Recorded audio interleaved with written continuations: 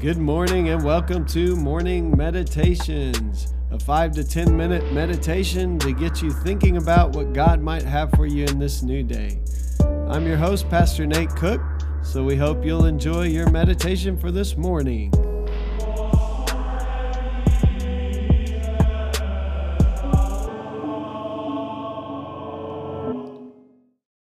Hey, this is Pastor Nate, and this is your morning meditation. It is Friday, August the 13th, 2021.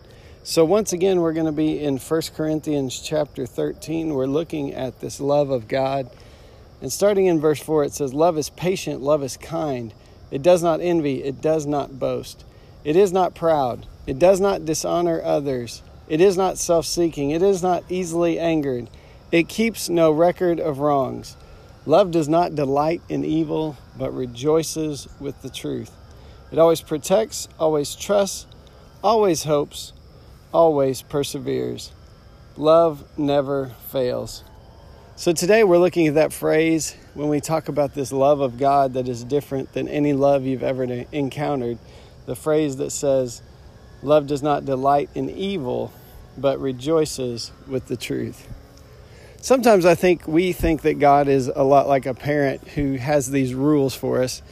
And a lot of times when you're a kid, I know that you question the rules. I did growing up. And you ask your parents, like, "Why can't I do this?" And they say, "Because I said so." And I think we think that God is kind of like that God is just arbitrary in these laws, these commandments, and God has kind of just made up these things just to see if we'll obey. And I think that is a really bad way for us to look at the laws of God.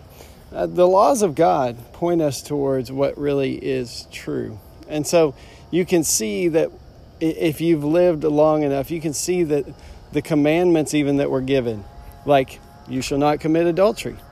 Well, because if you commit adultery, it breaks relationships. It causes turmoil in families. It causes all kinds of pain and heartache. You shall not steal. Because, if you've been stolen from, it's a painful experience. And you have to try to recoup whatever you had, or you have to rebuy it or something if it's something you need. And so God's laws point us towards truth.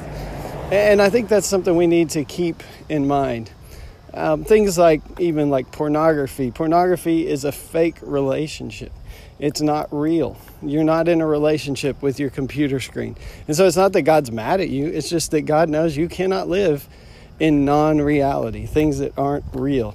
And so this little passage today says that God's love, God doesn't delight in evil, because evil are the things that are non-real. They're the things that break relationships. They're the things that cause us heartache and pain in this world. But God rejoices with the truth, because that is where life is. That is where hope is. That is where peace is.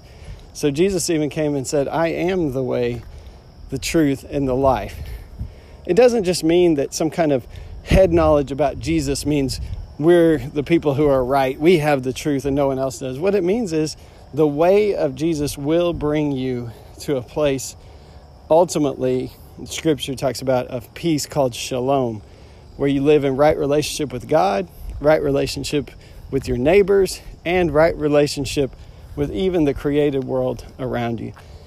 And so I hope you'll think of this idea of not delighting in evil as not just that God has set some arbitrary rules, and if you break them, you're evil, but that God wants you to live the fullest life possible, and that the only way you can do that is to live in truth. Hey, that's just a thought for this morning, and I hope you have a great day. Well, thanks again for joining us for this morning meditation. Hey, do us a favor, rate us on iTunes, or even leave some feedback about our podcast so that other listeners can know how much you enjoy your morning meditations. Hey, have a great day.